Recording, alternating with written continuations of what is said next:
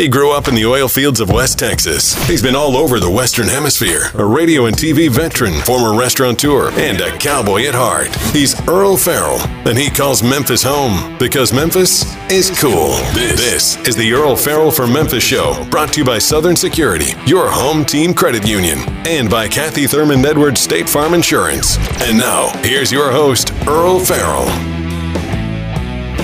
Thank you very much, and welcome in on this Monday morning, the 10th of July, and I hope everything in your world is in order. There are still folks without electric power. In fact, there are 7,967 to be exact, and it's pretty much throughout the county.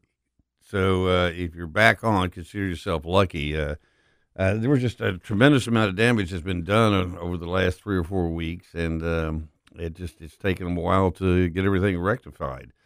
There is an accident I do want to tell you about. It's on I-240 at 40 eastbound, and it's backing up traffic in the eastbound lanes of I-240 all the way back almost to Poplar. So keep that in mind. There's also on Sam Cooper Bridge, the replacement, 2 lanes are open, but they got 2 lanes kind of shut down. So be aware of that. That's on Sam Cooper. Otherwise, it's green for go all over the interstate system. We did have some weather this weekend. It rained a lot, and apparently there were still some people that were power lines were down and without again. We stayed up out in Collierville.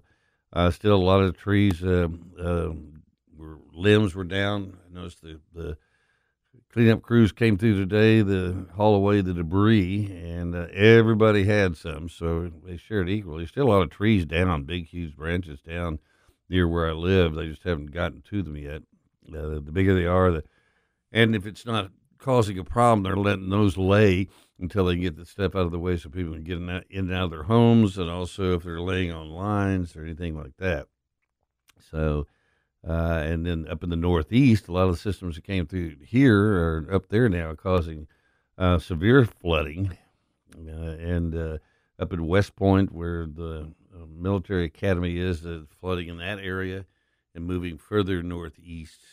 So everybody's getting a share of that. Then the heat out west and down south is really something. And so there's a little bit of action going on just about everywhere. In the world of news, the president is over in England. I saw him reviewing the troops of Buckingham Palace with the king this morning. He was out in front of the king, walking in front of the all the palace guards in their bear hats and their red jackets. They looked amazing. Joe looked like he was sleepwalking. I mean, his arms hanging straight down at his sides, fingers pointing straight down. Then you look right behind him was King Charles, and he's walking along and lucid. You could just tell by his eyebrows, facial expressions. Joe's got his mouth hanging halfway open, and I mean it's sad. I mean that is the president of the United States, and he just looks like he's totally out of it. And there was a picture of him over the weekend at some point when he was in Delaware at the beach. And he's sitting out there, he's got his shirt off, and he's sitting on a towel, has a ball cap on. And all these, I guess, just regular people are sitting around him. Nobody's going over to say hi. I mean, there are no crowds standing around applauding him as he's sitting there. And then I saw another clip of Trump entering, I guess it was a WWE competition somewhere. The place was packed. I mean, all the way to the ceiling. He just walks out on the floor, and everybody stands up and are cheering. I mean, it was like it was one of his rallies, but it wasn't. It was just a WWE competition, but he just showed up. He gets a standing ovation, but nobody voted for him. And so, 81 million said Joe's their guy, but nobody will come out of the woodwork now to even applaud him. And as the situation over the cocaine found in the White House, I mean, this has been going on now over a week. I talked to a number of my friends in law enforcement, and I said, what would be the longest this would go before you guys would be able to tell who the coke belonged to? If you got the baggie and whoever handled that baggie, has DNA and fingerprints on it they can lift. And he said 16 hours, 24 max. 24 hours max. You got DNA, you got fingerprints possibilities, you've got cameras everywhere. One guy I talked to used to work in the White House. He said a mouse can't get in that place that they don't know about. A mouse. Probably even smaller than that. And that they not only know who it is, but the fact that they haven't released it yet means chances are we're never going to know. This is going to be like all those other stories, like the people that leaked the information out about the Supreme Court and their upcoming ruling. We're going to get to the bottom of this. Well, evidently they did, and they didn't like what the answer was, so never a word was spoken. And that's what usually happens in D.C. When no word comes out, that means that it ain't coming out, that it's somebody there on for and whoever they're against. It ain't happening. So don't look for anything on the cocaine to ever be released. That story is going to be just left alone. The media, they are asking a lot more questions. I have to give them that. Now I guess they're just embarrassed about it. But you're seeing more and more articles, actually, and op-ed pieces coming out about Joe and different things. You got the cocaine, that's out there. Then, of course, you got Hunter and all the corruption coming out over the business deals. Still lots of talk about that. And then this new article, Biden reportedly fumes and spews and curses at his staff in private. They say no one is safe. It said President Biden's quick temper leaks out from behind the carefully curated Uncle Joe persona. And it said that he has a short temper and frequently lashes out at staff members with profanity-laden rants if they do not meet his expectations, according to a new Axios report. One official in the administration told the outlet that no one is safe from Biden's wrath. Aides are reportedly known to meet him in groups of two or more to diffuse the potential tension. Nobody wants to get caught in there and have him zero in on just you with no place to hide. Some of the president's attacks include how the blank, don't you know this, and don't blanking bull blank me. Aides have framed the outburst as a desire for accuracy and competence, telling the outlet that many see getting shouted at by the president as a rite of passage. Oh, it's an honor. Yeah. When was the last time you had a boss cussing at you and you went, I feel honored. I'm going to call my wife and tell him I just got the big attaboy for the president. Is that if there's something that's not in the brief, he's going to find it, said Ted Kaufman, Biden's chief of staff when he was in the Senate. It's not to embarrass people. Oh, heavens no. It's because he wants to get to the right decision. Most people who have worked for him like the fact that he challenges them and gets them to do a better job. Yeah, right. So, and then this other article that comes out, this one is by, I think it was also Axios. That was the article there. The name of that was Old Yeller, not the dog, but just the old guy yelling. And then Maureen Dowd, who is an op-ed writer for the New York Times, came out with an article saying it's 7 grandchildren, Mr. President, because he always talked about he has 6 grandchildren, but he's pretty much forgotten all about the one that's in Arkansas that they just had a big the child support payments were reduced from $20,000 to $5,000 a month. Well, they don't do that for somebody that ain't your son's child, but they proved paternity test, and it is Joe or Hunter Biden's child, Joe's grandchild. They refuse to admit it. So Maureen Dowd, this is the New York Times, comes out with an article condemning him for it, saying it's just despicable that he would do this. And then, this is what I love, and then Whoopi Goldberg, who is on The View, one of my personal favorite shows, try never to miss it, but I keep missing it. I don't know how that happens. But the hosts of The View were not overly impressed by the New York Times columnist Maureen Dowd's latest opinion, calling out President Biden's treatment of grandchildren. In fact, women largely agreed that Dowd needs to find something else to write about. They love the New York Times until they talk bad about somebody they like. In the column, Dowd criticizes the president for typically referring to my 6 grandchildren in his speeches. Then he actually has 7. And 7th child belongs to his son Hunter, and was reportedly conceived at a time when he was severely struggling with addiction, according to Dowd. The president is callously scarring that little girl's life by not acknowledging her, which I agree. I mean, how could you not do that? But according to Whoopi Goldberg, Dowd should be helping out Hunter, not condemning him, considering the child in question is actually his and not Joe Biden's. To that, the View host largely agreed, but overall, Whoopi argued that the column shouldn't have been written at all. I'm just sorry, that these things are, for me, when you start talking about people's families, what they're doing for me, I find it unnecessary, Goldberg said. This is not anybody's business. Nobody needed to know about this. This is private. He's the son of the President of the United States. The President talks about his grandchildren all the time, except for that one, which for some reason he's decided to cut out of the family. I guess they don't want to have to share in some of their Biden family fortune that they're going around the world collecting. So anyway, we'll keep you up to date on all that and more. We're going to take a break right now, so stay with us.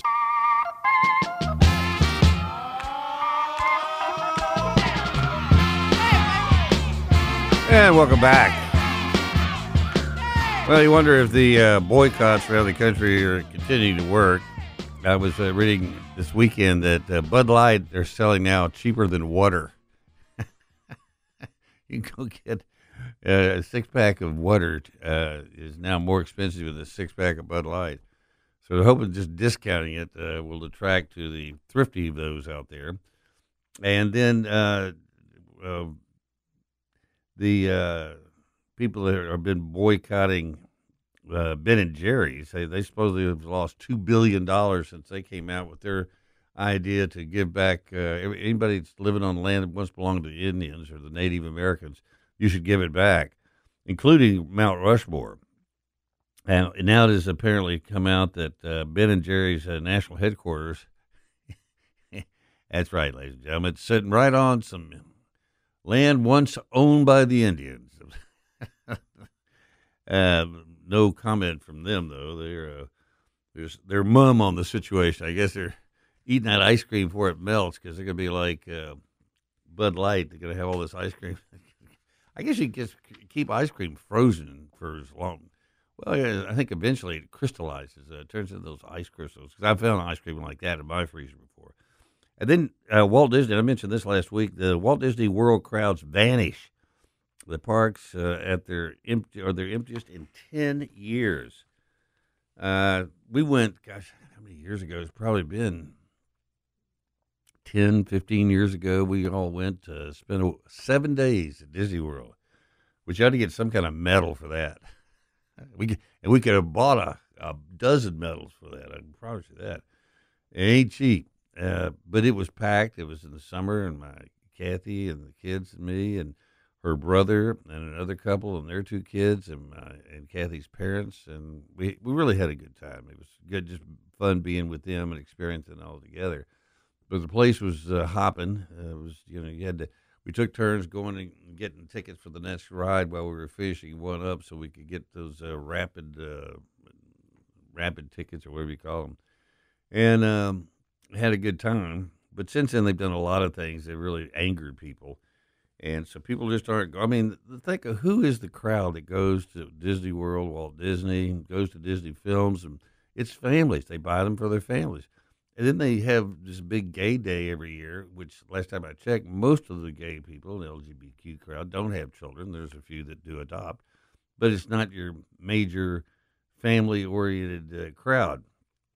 And so when they have the gay day or LGBTQ day at Disney World, and they don't tell everybody else, and these people have saved up, sometimes for years to get there, and then they get there, and everybody's going around in thongs holding hands, and you're trying to explain to your kiddos what's going on.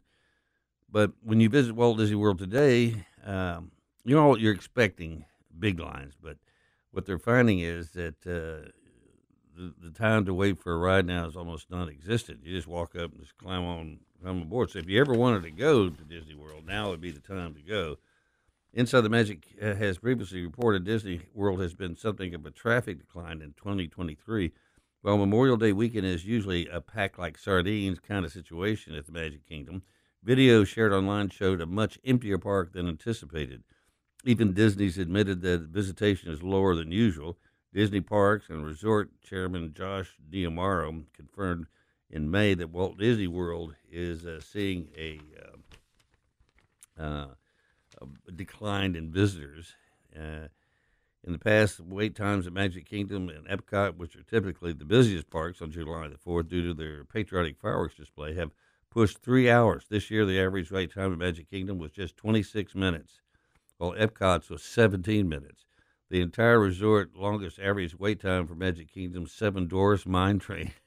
That was a big attraction. The Seven Dwarfs. That took 79 minutes. So they're obviously feeling the impact of all of it. I was at Target this weekend. I had to have a TV I have outside.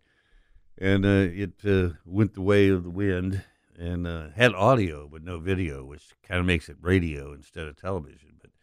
So I looked around, and Target had the best deal. So I hadn't been in Target quite some time, certainly not since they had their LGBTQ and trans exhibits for children. And I went there, and apparently I don't know where it is now, but it wasn't next to the women's department, which is where my people I've talked to said they saw it last. And I did recall, I was trying to find some attachments to the kind of collapsible framework that you put the TVs on outside. You can move them around. And I walked some people that were working in the store in the TV department to see if they could tell me where I might find them. And apparently I stepped into a no-go zone because this young man yelled at me and said, "You can't come back behind the counter." I went, "Oh, okay, I got you. Can you tell me where I can find this stuff?" "No. It's not in this department." I said, "But it's a TV bracket. I mean, it's where you sell TVs here. Don't you sell brackets here as well?" "You need to check with hardware." Okay. So I never did find this. Eventually, I found them at a hardware store by hunting and pecking. But Target did have the best price on a Vizio 32-inch flat screen 1080p HD. So if you're looking for one of those, but check your screws for an outside mount if you're looking to mount it on a wall or something, because the ones it comes with didn't work.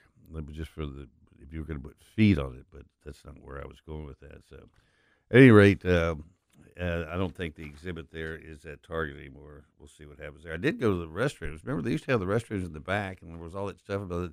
Then anybody could go in anybody's restroom. Now there's clearly marked men and women. And they were very clean. They've moved them up to the front of the store now, though, which I think is probably better, because usually when I got to go, it's when I first get there. You don't just all of a sudden sit there after you've been there 30 minutes and go, "Hey, I got to go to the bathroom." At any rate, then looking at some of the headlines, they say Gavin Newsom is watching Fox every night and being obsessed with it. Even though he says he hates it, he watches it every night. It's like a train wreck. And remember last week I was saying, when they found the cocaine, I said, this is what I think is going to happen. They're going to try to hang the cocaine bag on Kamala Harris. And speaking of Kamala, has anybody seen her lately? She has been missing in action since her last fruit salad comments, when she giggled and laughed over seemingly nothing. And I said, if you look at the way she acts, that's sort of like somebody that's on some kind of drugs. And her approval rate is even lower than Joe's. I mean, it's down like around 17%. And the only person I know of lower than Joe's approval rating, which is hovering around 30 now, is the Prime Minister of England. He's at like -3. So there is worse news out there. We're going to take a break. We got Randy Hutchison with the Better Business Bureau up next. Stay with us.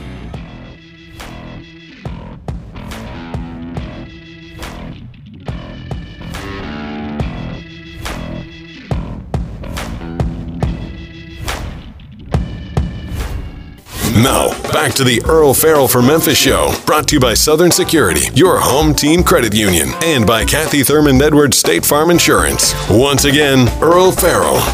And thank you very much, and welcome back. Joining me here in the studio is Randy Hutchison with the Better Business Bureau, and today we're talking about, COVID is kind of come and gone. I mean, there's still people talking about it, but there's other people out there that are still trying to rip people off in different ways, and the FTC is tracking those people down. Well, and you make a good point. While, knock on wood, the COVID pandemic certainly is not what it was 2 or 3 years ago, the scammers just took advantage of COVID. They'll take advantage of other diseases or other problems to promote products that make false claims about their ability to treat them. Again, we're going to be talking about some specific bogus COVID claims here. The advice that we finish up with will apply to most any miracle healthcare product. What's a little bit unique in this case, the FTC, since the pandemic began, has sent over 400 warning letters to companies saying, we've looked at your website, we've looked at your social media, we've looked at your advertising, and you are making claims that unless you have substantiation, and nobody ever came back with substantiation, I don't think. The FTC knew they didn't have it. But so unless you have substantiation, you've got to stop making these claims. Most of the companies got the word, stop making the claims. We've talked over the last couple of years about a few who did not, and eventually the FTC landed on them, sued them, and they ended up settling.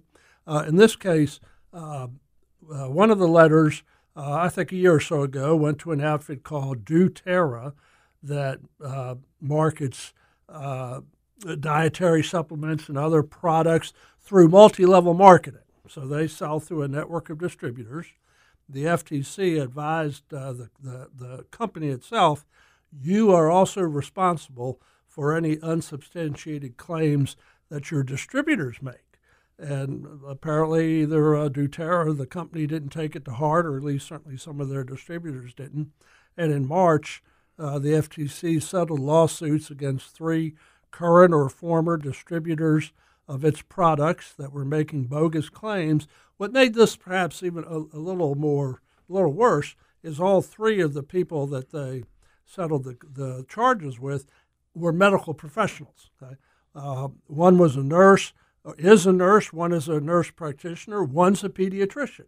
And so they sort of made matters even worse by saying, I'm a doctor, I'm a nurse, I'm a healthcare professional. I can assure you that these products that we're peddling will work to prevent, treat, or cure. I don't know which it said, but somehow it would treat COVID. So the fact that they're medical professionals just kind of made matters worse. One of the claims they made, I think this was the pediatrician, to quote, "There's lots of studies that show that oregano is effective against a coronavirus, which is the family that COVID is in." Had only all of us known over those 2 or 3 very terrible years that oregano. If we'd only known. If we'd only known that. And again, there were other claims that were equally outrageous. And while the pandemic itself is, I don't know if receding is the right word, healthcare professionals would have to provide the right word, but certainly some people are still struggling with what's called long COVID. Yeah. And 2 of these 3 people also said the products were effective in treating long COVID. And there are certainly people who are just struggling and hoping to find some miracle cure to finally get them away from this the effects of this disease altogether. So here's the advice. And again, the advice, some of it specific to COVID claims, but much of it just keep in mind for any sort of a miracle healthcare product. You can visit the FDA, the Food and Drug Administration's website, to learn about any treatments for COVID that they have determined have some whatever degree of effectiveness. Be skeptical of miracle healthcare claims. In particular, there are no dietary supplements proven to treat or prevent COVID.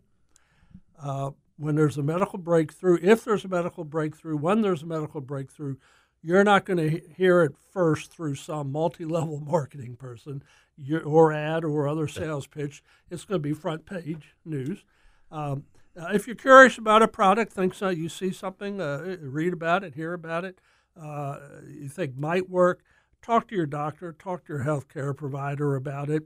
And just remember that unproven products and treatments might be dangerous on their own, but also you never know that there are some that may have ingredients that interact negatively with other medications that a healthcare professional has provided to you.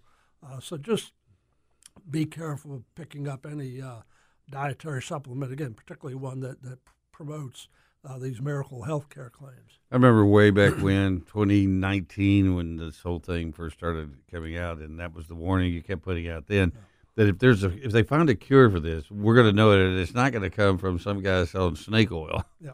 And also, I don't know about this company. Again, this company's products were sold through a multi-level marketing, like Amway or Avon. Those are all legit companies. Sure. I don't want to accuse them by association, but people are more familiar with those sorts of multi-level marketing. They're legit.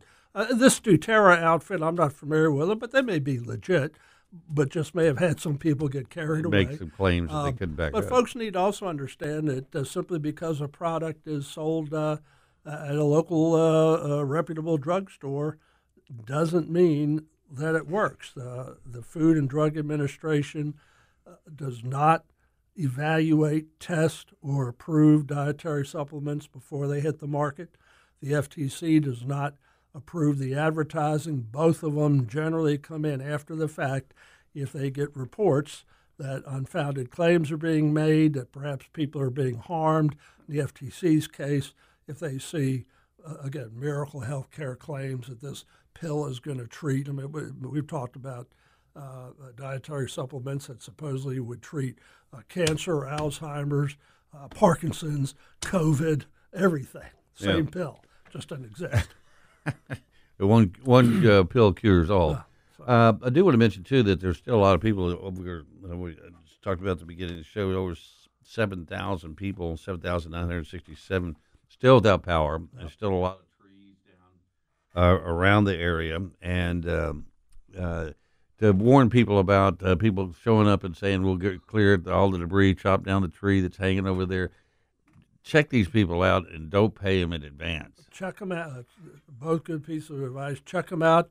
Take your time. Check them out with us. It's quick, easy. Don't pay them in advance. Sometimes they'll ask for the full amount in advance. If they'll only accept cash, some of the things we talk about here, any one of them is a red flag. All of them ought to be deal killers. Okay, somebody who only accepts payment in cash, be wary if they want it up front. Another red flag. Look at the truck or vehicle they pull up in. Sometimes these folks are what we call storm chasers, that they travel from natural disaster to natural disaster. And as soon as they do the work for you and collect the money, you may find that they didn't do the work and they've left town. So there are, the truth is probably the good, reputable tree companies probably have a lot of business right now. They may not be able to get to you immediately, but just be careful. Somebody who knocks on the door and says, well, I can take care of you immediately, there may be a reason for that. Also, there's some people evidently going around impersonating MLG and W people, but they will have IDs that are on their. They have to wear a vest, one of those chartreuse reflective vests. Well, and a common scam that's been around for years. We're doing stories on. Daniel Irwin is doing a story on it with another station, or what we call the MLG and W scam. That you get a call. Businesses in particular are most susceptible to this scam, but they get a call and say, this is MLG&W, you didn't pay your bill. If you don't give me a wire transfer immediately, or your credit card number, or generally once you go buy a gift card, right, prepaid debit card, call them back with the numbers.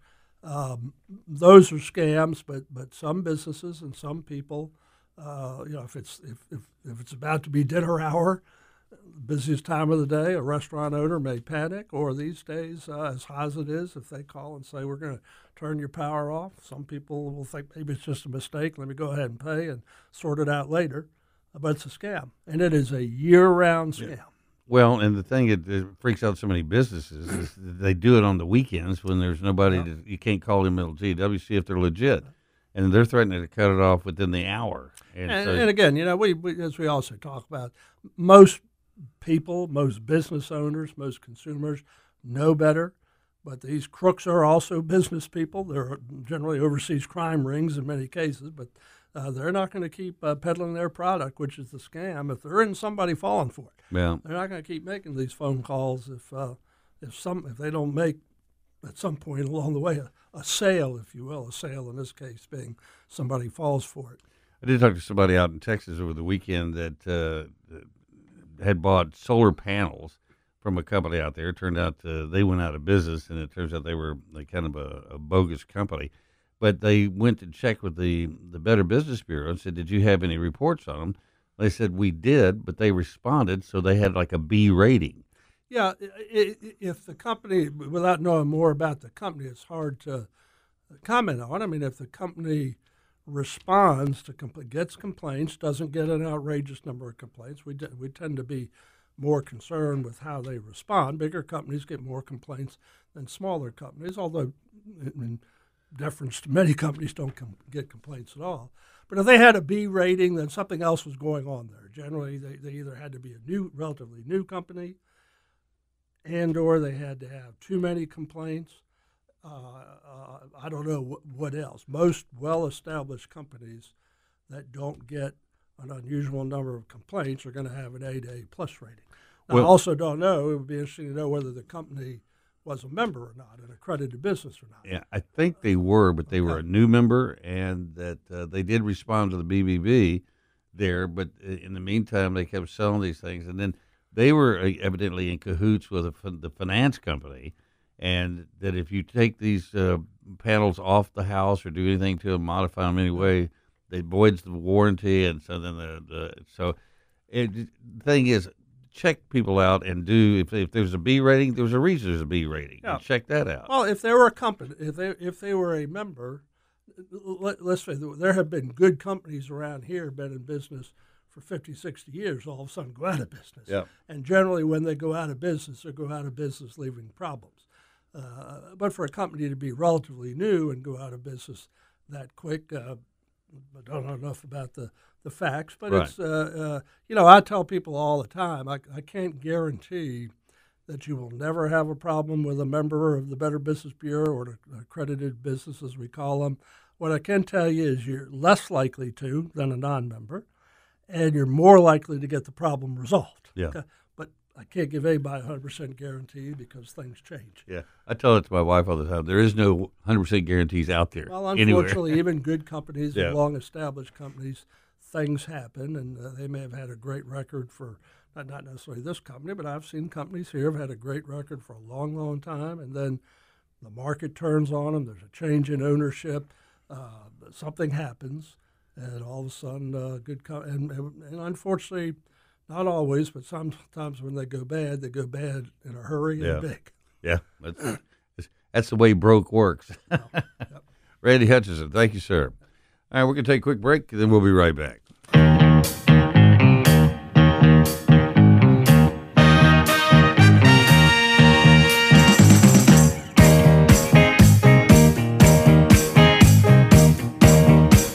And welcome back. I do want to point out a couple of traffic situations. I got one on I-40 it's I-40. It's an accident westbound at Whitten Road. So that's tying things up in the westbound lane. They got another one that is at I-240 east at I-40, and it's backing things up. And then a little slowdown on Germantown Parkway for the same reason. There's always one there. But so just be aware of those. And also, we still got about 9,000 people, or actually 7,967 without power. So MLGW is working on that, but they ain't gotten there yet.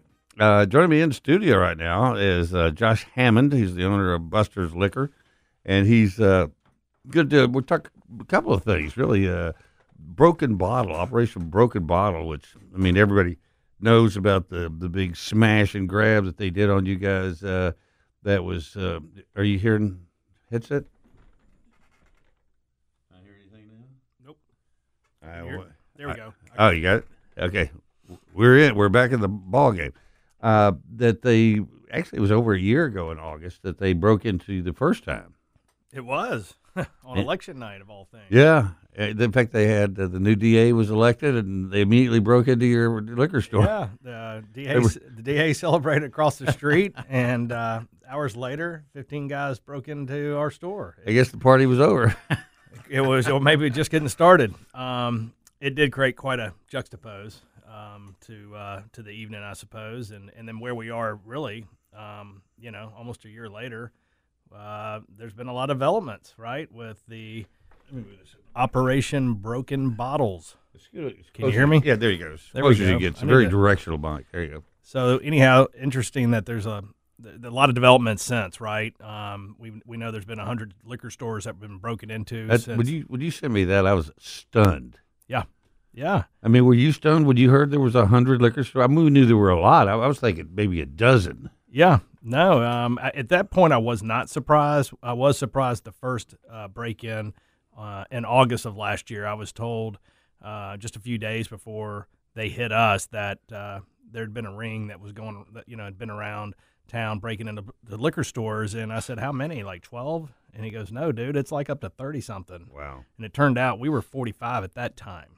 So, some good things have happened since then. We had several meetings with MPD, Metro Gang, Crime Stoppers, Buddy Chapman, and what he's doing there is just awesome. I'd love to get a shout-out to him.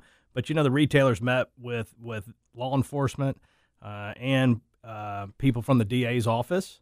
And, we told them what was happening and trying to help them solve these cases. And so we had another meeting in February, and then that's when they privately announced to us retailers that they were doing a special task force in conjunction with the DA's office that would go after these folks. So we knew that was going to take 4 to 6 months of time to develop evidence so they could have some meaningful arrests and indictments. And we'll continue in a minute. We will. We're talking with Josh, and we're going to come back in a minute and talk about this Operation Broken Bottle and some other big news he's getting ready to break. So stay with us. We'll be back.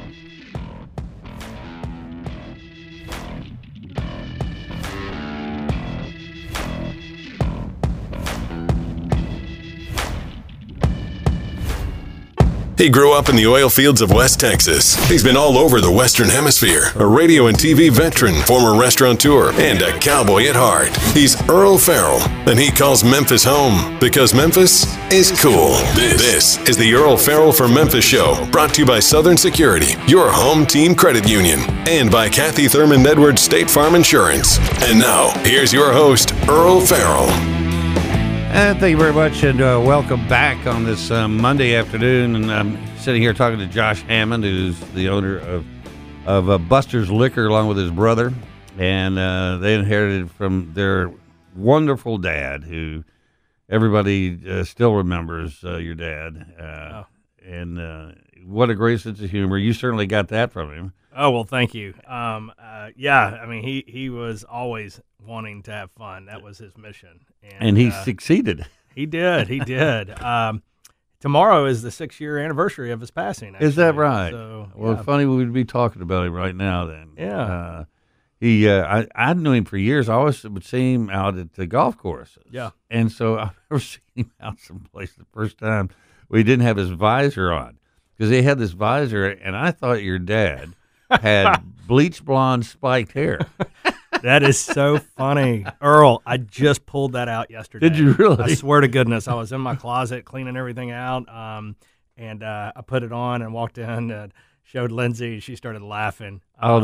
Because he wore it, and there were people literally that never saw him off the golf course that thought that was thought he had a hair. Thought he had tons of hair.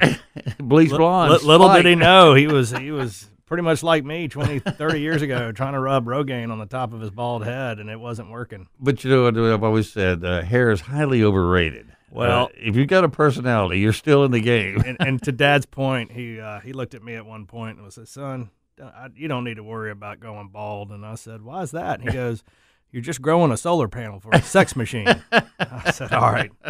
Let me write that one down, Dad. I'm trying to forget it right now, but I'm writing it down. But Rami was a great guy and a great golfer. Phil Morgan, who played golf with him all the time. Yeah, was supposed to play with him the day he passed away. You're exactly right. And I think your dad was the only guy that let Phil cheat too. That's why he misses him so much. Well, Phil put up with him, I suppose. Well, so he's likes to have fun. Dad was a fierce competitor out there on the tennis court or the golf course. Well, he was a good man and had a great life. You'd be proud of what you guys have done with the place too, because you didn't just inherit it and sit on it. You've grown the business and facing challenges like the break-ins, and we were in the middle of talking about that. Yeah. So tell us about Operation Broken Bottle. So just to bring you up to speed there, they put a task force together in February and told us retailers when we met with them that they would need 4 to 6 months to put some evidence together, and I've obviously since done that. And a few Mondays ago, they made some really significant arrests with this Operation Broken Bottles, and I think there's 35 that have been arrested. Wow. And they've got multiple counts on them. More arrests are forthcoming and more counts and indictments as well. And, I think what us retailers really wanted to see was a couple of things. One, that, action needed to be taken, right? I mean, these guys were continuing to hit the stores and victimize our community, and they seem to do it with impunity. So, now that they've been arrested, a lot of them have some very high bail or bonds, I suppose, and they're still in jail. So that part's good, and there has been this has subsided for now, right? I mean, there's been a lot less incidents, and I haven't gotten the full report, but if any of this has continued. But, the good thing is a lot of them that are the ringleaders are in jail. Yeah. And I think they're going to be facing their day in court and some serious jail time. And, D.A. Mulroy actually called me on the 4th of July, and he said he had been meaning to call since my editorial that was featured in the Daily Memphian. Saw that, yeah. And, that was speaking to this, right? We need to see results. And, our elected officials need to they work for us. Yeah, well, yeah. And, the community's crying out to them, right? And we need to sit there and say, we need change. We need, to improve the situation and reduce crime. So, he had mentioned if I was pleased with the results, and I said, yeah, absolutely, thank you. I mean, I really do appreciate the effort between his office and the MPD and Metro Gang for putting this task force together and, making all these arrests. But, I did say, Steve, our work's not done. You know, they need their day in court. And they need to go away. And they need to go away for a long time. It's the only thing that's going to serve as a deterrent. Absolutely. And a strong message, right? Well, and then I've said that for some time, that when I moved here in 1978, crime was relatively low. I mean, it's just because people got arrested and they went away. Yeah. And I've often said that if you committed a violent felony in Shelby County, you should go away, do your time. You should never be allowed to come back in. Why should we live around criminals, convicted felons? They tell me it's unconstitutional. So I said, okay, well, then send them away for a long time so that we don't have to put up with it. Yeah. I mean, nobody does. I don't care what color you are. Nobody wants them stealing everything we've got because they don't want to go out and work for it themselves. Yeah. And I think they should do the same thing with car thefts and the break-ins. No doubt about it. As they did with the smash and grabs. I would be honestly shocked if there wasn't a task force already designed to go after these individuals that are doing the car thefts and even the carjackings for that matter. But we listen, that's not going to change until you catch some of them and send a strong message. That's not going to be tolerated. Because believe me, they all talk, and they said, Robbie went away for 40 years. Word on the street works. There's Yes, no question. Ask anybody in law enforcement, and they will tell you that kind of word on the street really does make an impact. When they know we're not playing anymore, that's when they find some other way of creating an income flow. Yeah. So I'm really encouraged. I mean, I know certain folks would rather see different people in different spaces, but I would rather work with the people we have. I would too. And the law enforcement, the DA's office, and the DA himself. Let's work together to resolve these problems instead of fighting. And so, I think you're going to start seeing a lot more of that. I know the 901 Greater Initiative is something that people need to be aware of and to see what they're doing.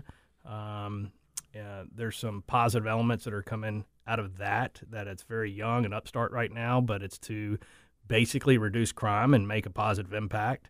So I'm not a spokesman for it, but I know it's something I've checked out, and that I want to encourage others to take a look at it. But you're a citizen, you're a businessman here, and we do have a voice, and you do have a voice, and you use it, and I think you've done a good job of it. A lot of people sit around and say, "I hope things get better." You don't just do that. You say, "I'm going to make my voice heard. I'm going to let people know how I feel."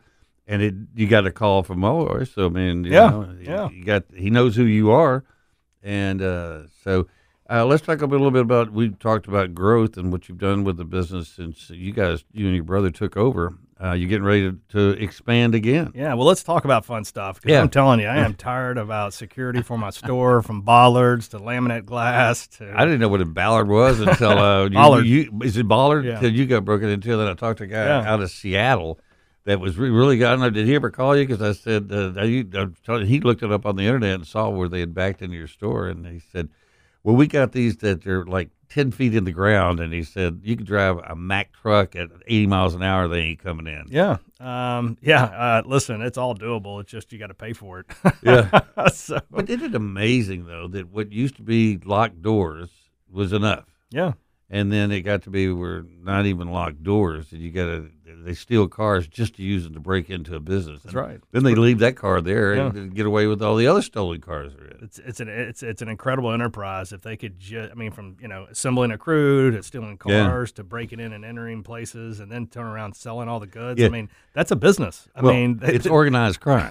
That's much so. That's what they call it. Organized. Because they didn't just decide to leave the bar at closing time and go, hey, what do you say we go knock off Buster's? That was well organized. I saw the video. I mean, they all arrived at the same time. They all backed in.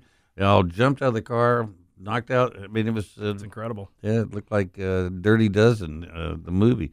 But let's get away from that. We're now talking about doing new things, and you're going to expand in really a couple of different places. Yeah, so I think the first one people are kind of familiar with is just Buster's itself. We are going to put a second location out east at 240 in Poplar.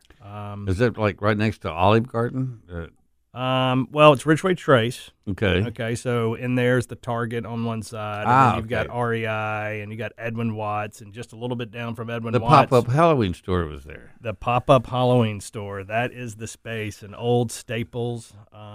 It's daunting for us. It's a big space. It's 18,000 square feet. Wow.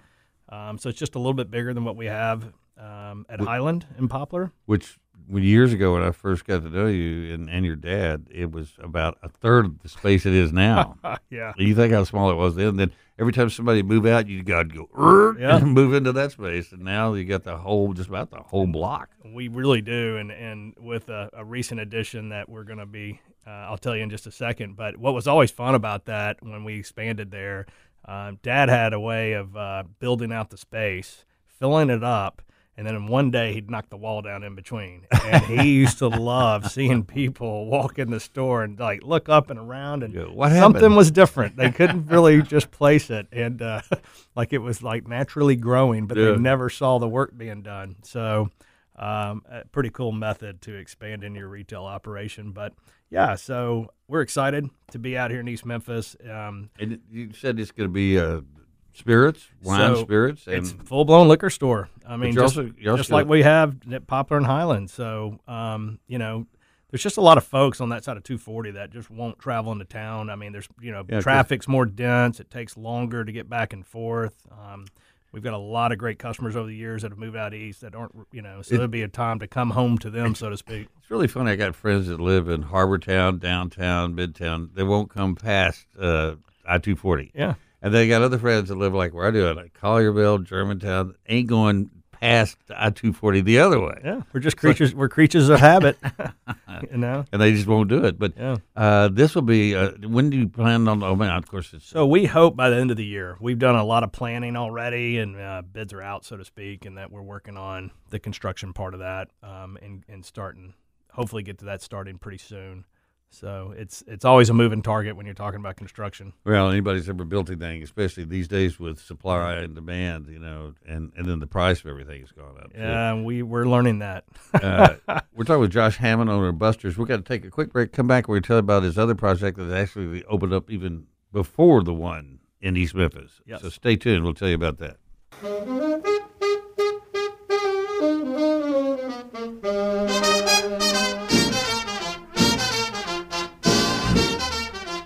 And welcome back on this Monday afternoon. In the studio with me is Josh Hammond, the owner of Buster's Liquor, and soon to be the owner of Buster's Butcher Shop. Yeah, how about that? How about that? I mean, it's kind of perfect when you think about it. What do you do on Friday nights? You go, well, I got to stop by the liquor store, and then we got to go by and get some meat to cook out. Yep. And that's just a Friday or Saturday night thing. It's a tradition, and especially in the South. I don't know what they do up north. They go get some bratwurst, I guess, but hey, you're going to be able to get some of that from us too. Yeah, you were talking about cured meats, and that's what it is. What was it that, did you sit there and say the same thing? What we need is a place you can get quality meat from local area people. Yeah. No, I tell you, first of all, how this idea really got off the ground was honestly very serendipitous. I mean, I had been to a couple of conferences last year, found myself at the end of the evening talking to a couple of guys that had owned wine shops literally attached to a butcher shop and how successful it was. And I was like, man, I've kind of in a way I've always wanted to do that. Lo and behold, another month goes by. Our landlord approaches us about, the subway space and Next door to you. Yeah, I was like, would y'all like to do something with it? I'm like, I don't know. I don't know what we'd do with it. We don't need more frontage for sales floor for Buster's or storage space. We don't think that would be a good storage space. So she was like, and Laura Warren over at Lowe Properties, our property manager, been with us for so long. She was like, Josh, I remember you want to do a cheese shop and meat shop next to Buster's before wine went in grocery stores. We still think that'd be a great idea. I'm doing it. And, I said, give me a minute. Let me think about this over the weekend. And I made a few phone calls and found my first problem to open up a butcher shop is you need to find a butcher. So, I was able to call Ryan Trim, have a conversation with him, great restaurateur in town and chef. And, he was like, what are you doing? I said, I've got an idea, but I don't need a backer. I don't need a partner. Just need some advice. And he said, he listened to it. He said, I love it. I think it's a great idea. What do you need me for? I said, butcher. Do you know where I find one? That's my first problem. And he gave me the name of a guy named Brad McCarley. He is our head butcher, and he's got a great resume from being at Porcellino's to Curb Market to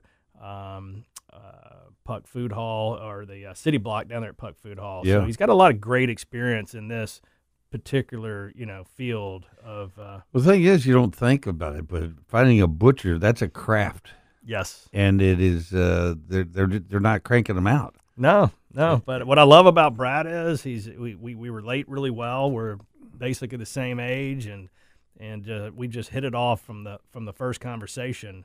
And he's been with us on the build out phase and the planning. He's just been so instrumental about this. But yeah, so he's got great knowledge, great experience, and he's also kind of a chef too, right? So he's been running Salt and Soy Restaurant for the last few years with Nick Scott of Alchemy. It's down there on Broad. Yeah. And he's been doing a great job there. So he's got this chef background that's going to offer a different element to, his abilities to communicate with people coming in and buying meats. Well, we were talking about during the break, we all like to think of ourselves as kind of chefs, Yeah. guys. That's our territory, is grilling out and smoking. But you always think you know everything, then you see something, you go, I never heard of that before. Yeah. And this would be somebody you can not only come in and help them and tell them what you're looking for exactly. They can teach you about aged meats. They can teach you about different cuts. They can teach you different techniques for what you want to do. So it really is it's an education as well as a resource. Yeah, listen, for those that know me, I am not a chef. I do not go to the grocery store. I've got a few meals that I can cook successfully, and I have learned a ton from just being around Brad and our other butcher, Mitchell Marable, who comes from Paradox Catering and Jimmy Gentry's operation. He's been a great cured meat guy. But, yeah, these guys with their chef background are going to be able to offer some great educational tools, tips, ways to cook, things to think about when they're preparing their food, and some insights that we just, normal. You're not going to find in a regular butcher shop. That's for sure. In fact, most of us go to places like Fresh Market or someplace like that. You go in there, and they're so busy they got no more time than to say, "What do you want?" True. And they wrap it up, put it on the scales, hand it to you. Yeah. And so there's no time for, okay, I'm thinking about doing this. What do you think? And I got this kind of grill or this smoker, and do you like that one? And what should I do? And do you wrap it up in that butcher paper and then put it back in? That's right. That's right. Well, they're even working up recipe cards on how to cook things. They've been doing this before we've opened. So there's going to be strategies to help communicate some of this and give customers tips. But, yeah, we really want this butcher shop to be a lot like Buster's, right? Just an extension of Buster's. Yeah. That when you walk in, you want to be able to talk to someone that hopefully knows what they're talking about, and I think these guys do clearly. But, just to offer some good advice. And how about, the origins of the meat? Yeah. Like, hopefully, we're going to be working with quite a few different cattle farms. People don't think a lot of cattle are raised around here, but there are. There's a lot of cattle that are raised around here. It's quite unbelievable to know how many people might have 5 heads of cattle or 10 heads of cattle. And, and they see about processing them down. Yeah, I saw a thing the other day that said if you'll buy a whole cow or a half a cow, they'll throw in a free chest key freezer. I'm going, but, people are thinking different. They're not thinking the way they used to because it's, the price of everything goes up. So you start thinking, what if we buy in quantity? That's right. What can we get? Well, there's a lot of folks who put them in a deep freeze. Yeah. And then have meat for a couple of years by processing, or buying half a cow or part of a cow. And that's great until the power goes out. Yeah. And then your best friend is your guy with the generator. That's it. Well, we're looking forward to it. We're going to have you back in right before you open the butcher shop. So let everybody know it's open. And thank you for doing this. Thanks, Earl. Appreciate everything you do, too. Josh Hammond. All right, we're going to take a break. We'll come back. Stay with us.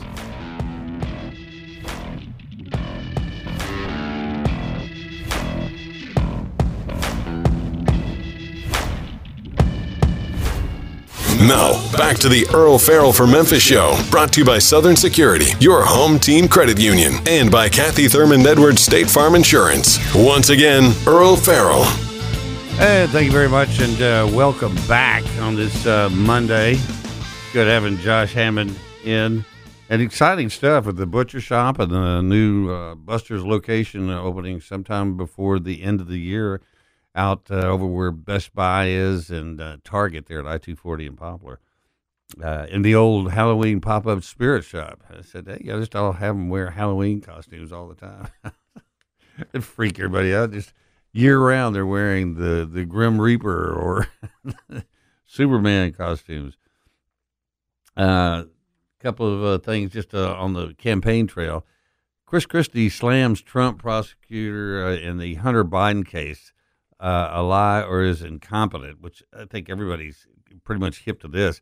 Former New Jersey governor and current Republican presidential candidate with like 1% of the electoral out there interested in him. Nonetheless, he tore into U.S. Attorney David Weiss over the weekend over the plea deal that was offered to President Joe Biden's son, Hunter, which, if you'll recall, it's like they got him in weapons charges and tax evasion, and he's not going to serve a minute at a time. I mean, he should never be able to buy another gun, and yet he can't. With this deal he's got, if he doesn't do something stupid within a year, like I think do drugs. I think he's got to. That's the other thing. Are they going to drug test this guy? And if they are, I mean, are they actually going to do it? That's the other big question out there. But said he's expected not to face any jail time and to be given 2 years of probation. Everybody's calling it a sweetheart deal. Well, the 53-year-old also reportedly entered a diversion program upon admitting the illegal purchase of a firearm in 2018. The gun charge could be revoked from his record upon completion and the diversion program, according to sources who spoke with the Post. Christie responded to the deal during an interview with Fox News Sunday with host Shannon Bream. He said that U.S. Attorney David Weiss has to explain himself, and he has to explain himself in public, Christie said. You know, the fact is that this investigation of Hunter Biden in Delaware is either a lie or it's incompetence. There's no way that it should take 5 years to get a 2-count misdemeanor tax plea and then dismiss the gun charges. Christie lambasted Democrats for pushing for more gun control while refusing to even enforce the gun laws that exist now, which I said the exact same thing, which he said Hunter Biden should have been charged under. So either David Weiss is incompetent or is taking 5 years to do that, or he's not telling the truth. I think what's happening is he's even come out and told some people that he tried to go get an indictment in California, because that's where a lot of these crimes took place with Hunter, or in D.C., which is where a lot of crimes took place. They wouldn't let them cross out of the state of Delaware, which limited the charges he could bring against Hunter Biden. And I think that he's been roadblocked every step of the way. And we now know IRS people are coming out saying they were told no, they couldn't talk to Joe, couldn't talk to Hunter, couldn't even mention anything about certain things, and all of which contributed to the mediocre charges brought against Hunter Biden. And then they just flaunted it, which I thought was another egregious thing, is he puts him on to have big White House galas, and there's Hunter in his tuxedo smiling at everybody. They fly around. I'm surprised they didn't take him with him to England. So far, he hasn't emerged. That doesn't mean he's not there.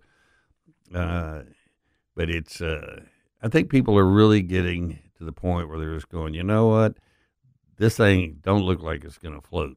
I talked to several people I know that are in law enforcement and said they should be able to determine who that coke that they found in the White House belonged to and where it was found, and the whole ball of wax should have been wrapped up in one day of investigations. And yet here it is. It's been 7 days, and they're still saying, well, we might not ever know who it belongs to. Well, the longer it goes, the shadier it gets. Just like they didn't know who the laptop belonged to, except Hunter Biden's face was all over it, and emails. I mean, but it's like the bigger the lie, the easier it is for them to tell. And they've been telling it for so long.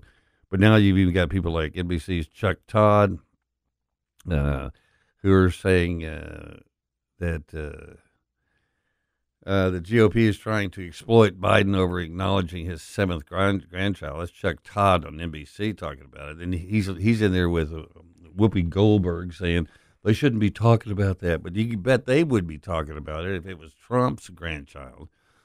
And then you've got people like Maureen Dowd, who came out with an op-ed piece saying that, hey, you do have 7 grandchildren, Mr. President, and you need to admit it and to say, hey, this is my grandchild, and there's nothing you can do about it. You may not like it, but it's still your grandchild, and that means you got 7 instead of 6. And then you've got all the rest of this. You got all this talk about Newsom out of California, who is all of a sudden popping up. I think he was in Utah. What is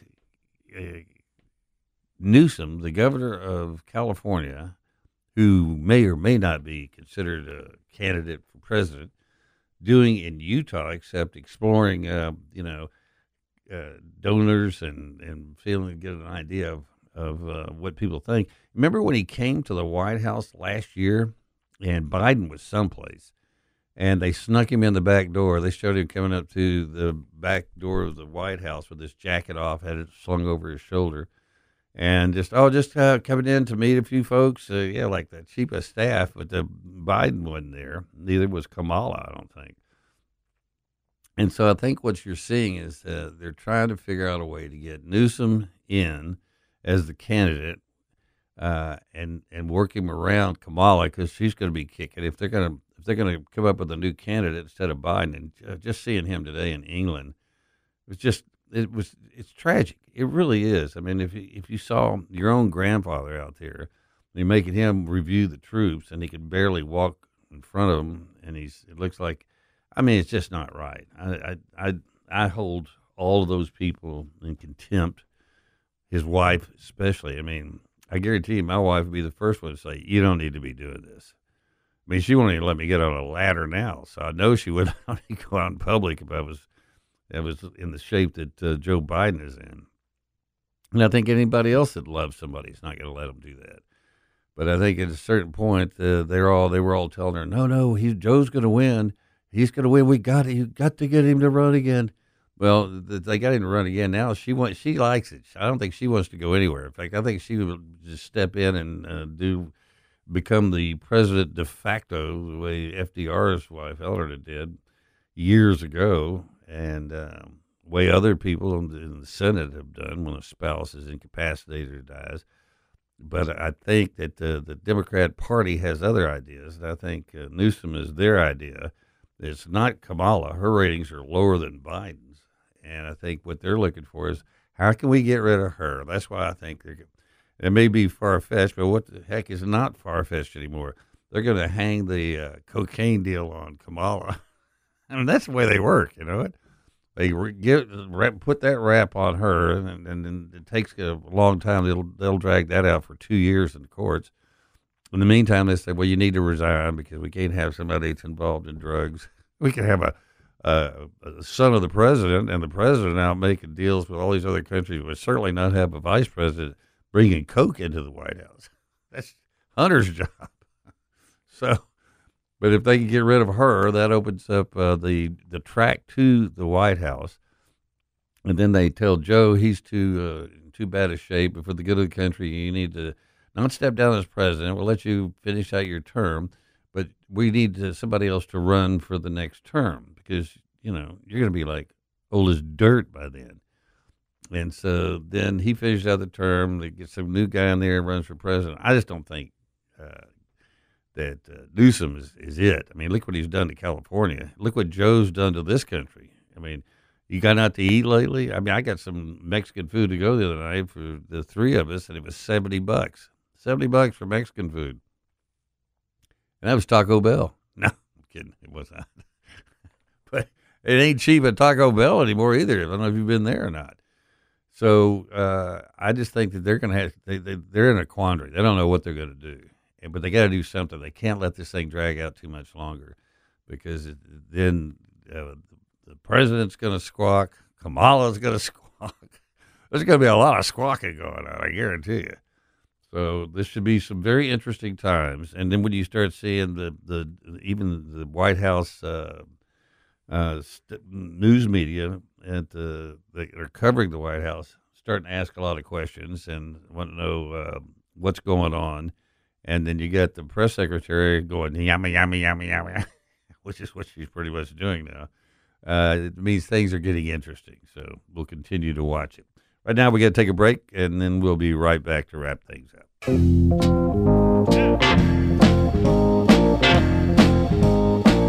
And welcome back. We're talking about Gavin Newsom, and apparently he's obsessed with Fox News. He says he watches it all the time. In fact, he says his staff has even tried to have interventions with him over his penchant for watching the Fox News network, telling the Inside that host that he tunes in every night in a quest to, quote-unquote, understand. Newsom clarified he wasn't tuning in to understand how the other side thinks, but to look for patterns. Here's a soundbite of him talking about that. Cut 4.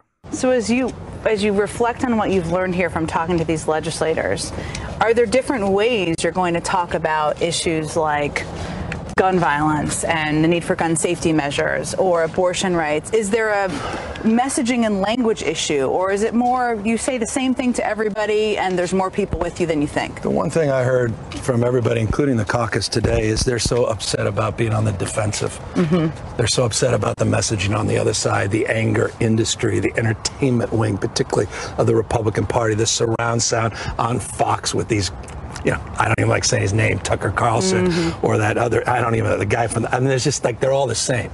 And One American News and Newsmax and what they're doing to divide this country to, where illusion rules, not facts. Do you occasionally turn on Fox prime time and see what happens? No. Just to see? Not occasionally, every night. Every night. And do you think Democrats should still be appearing on Fox, or should they not be appearing on Fox? It contributes to the mental health crisis in the state. So on the basis of one's own personal conditions, I would not recommend it. My staff is quite literally tried to have interventions with me about it. They say I'm too obsessed with it. but I need to understand it. You want to know what the other side thinks? I don't want to know what they think. I want to see the patterns, and what you see are patterns that emerge. So there you are. And he says he's denied any plans to challenge Biden for the 2024 Democratic presidential nomination. But this Rob Stutzman, a Republican consultant in California, observed that as the governor recently stumped for Biden in red states across the country, he seemed like a candidate in waiting. As I said, he was out in Utah, I think today, and he does it. And I'd heard this, that he said, go out and stump for Biden and say what a great job he's done and he's the man for the job. And then when they put the fade on him, then you step in and say, but would I take his place? Yes. And because I feel it's my duty to come in, I could just hear Clinton doing it. Oh, gosh, I was just out there doing nothing. And all of a sudden, Biden ain't looking so good. I figure I'll step in. And in fact, Newsom really reminds me a lot of Slick Willie in that respect. I mean, and but he's, at least Clinton had a good record in Arkansas. They balanced the budget. You forget about Whitewater and some of the other crooked deals he was involved with Hillary. But as far as the state was concerned, it was in good shape. And then he went to Washington and even balanced the budget in Washington. If he could have just left Monica alone, that probably would have been a pretty good run he had there. But I think that I loved what Newsom was saying though. He said, I just don't. It's the Fox News that's dividing the country. No, it's not. It's everything else. It's every other network that's out there is talking about the entire Democrat agenda. That's what they talk about every single day. And so you got people on Fox that are sitting there saying, "Here's the other side of the coin." And then you look at the number of people that are watching them and how many people are watching the MSNBCs and the CNN. Nobody is. Just like the people showing up to see Joe Biden. Nobody shows up to see Joe Biden. I mean, he was at the beach, for goodness sake, this past weekend for the 4th. Goes out there and on his little towel and has his little hat on, takes his shirt off. I guess he was trying to upstage Robert Kennedy Jr., who was recently, he's like 69. He was out with his shirt off doing push-ups in a park. Guy looks like he's 25. I mean, the guy is ripped. And Joe goes, remember the guy they challenged to wrestle? You want to get out and wrestle? Yeah, Joe. If you got down, you could not get up. We see you try to get up. You got to have 3 guys help you when you tripped on the stage at the Air Force Academy the other day. And so it is really amazing what's happening and what's going on. So it'll be even more interesting as we continue to move along. On the bright side of things, though, and I think you would probably agree with this, 97% of pet owners say their animals are part of the family, a survey showed. I don't think you needed to take a survey for that. I mean, we've never had a dog or a cat, and if you look at just the way people treat their dogs and cats, I mean, you see it on Facebook all the time. Somebody loses. I saw a poor girl lost her horse that died, and it's heartbreaking. I mean, these are animals, to be sure, but I think the best thing that animals have going for them is they never say anything bad about you. They never talk bad about you when you leave the room, and they're always there for you. And but it says nearly all pet owners, 97% to be exact, say their pets are part of their family, according to a new survey. And more than half, 51%, even consider their animals as much a part of the family as their human relatives. And I don't think you can go that far. I mean, there's certainly, but when it comes to, I mean, you got to separate the people. You got to be at least one level above the turtle and the cat. Groups are found more likely to feel this way are women, people with lower family incomes, and urban dwellers, according to research. A pet owner's marital status was also found to affect the results. Those who are married and are parents to children tend not to regard their pets as human family members, whereas unmarried pet owners and those without kids living at home do so. Demographics such as age, race, ethnicity, and others did not have a consistent bearing on the results. I do think especially a lot of people who live alone, I mean, because that's their only companion, and goodness, you see them drive around in cars. They've got them up at their lap, hanging out over their arm, out the window. They're a big part of their lives, and in many cases, they actually life-saving with those people.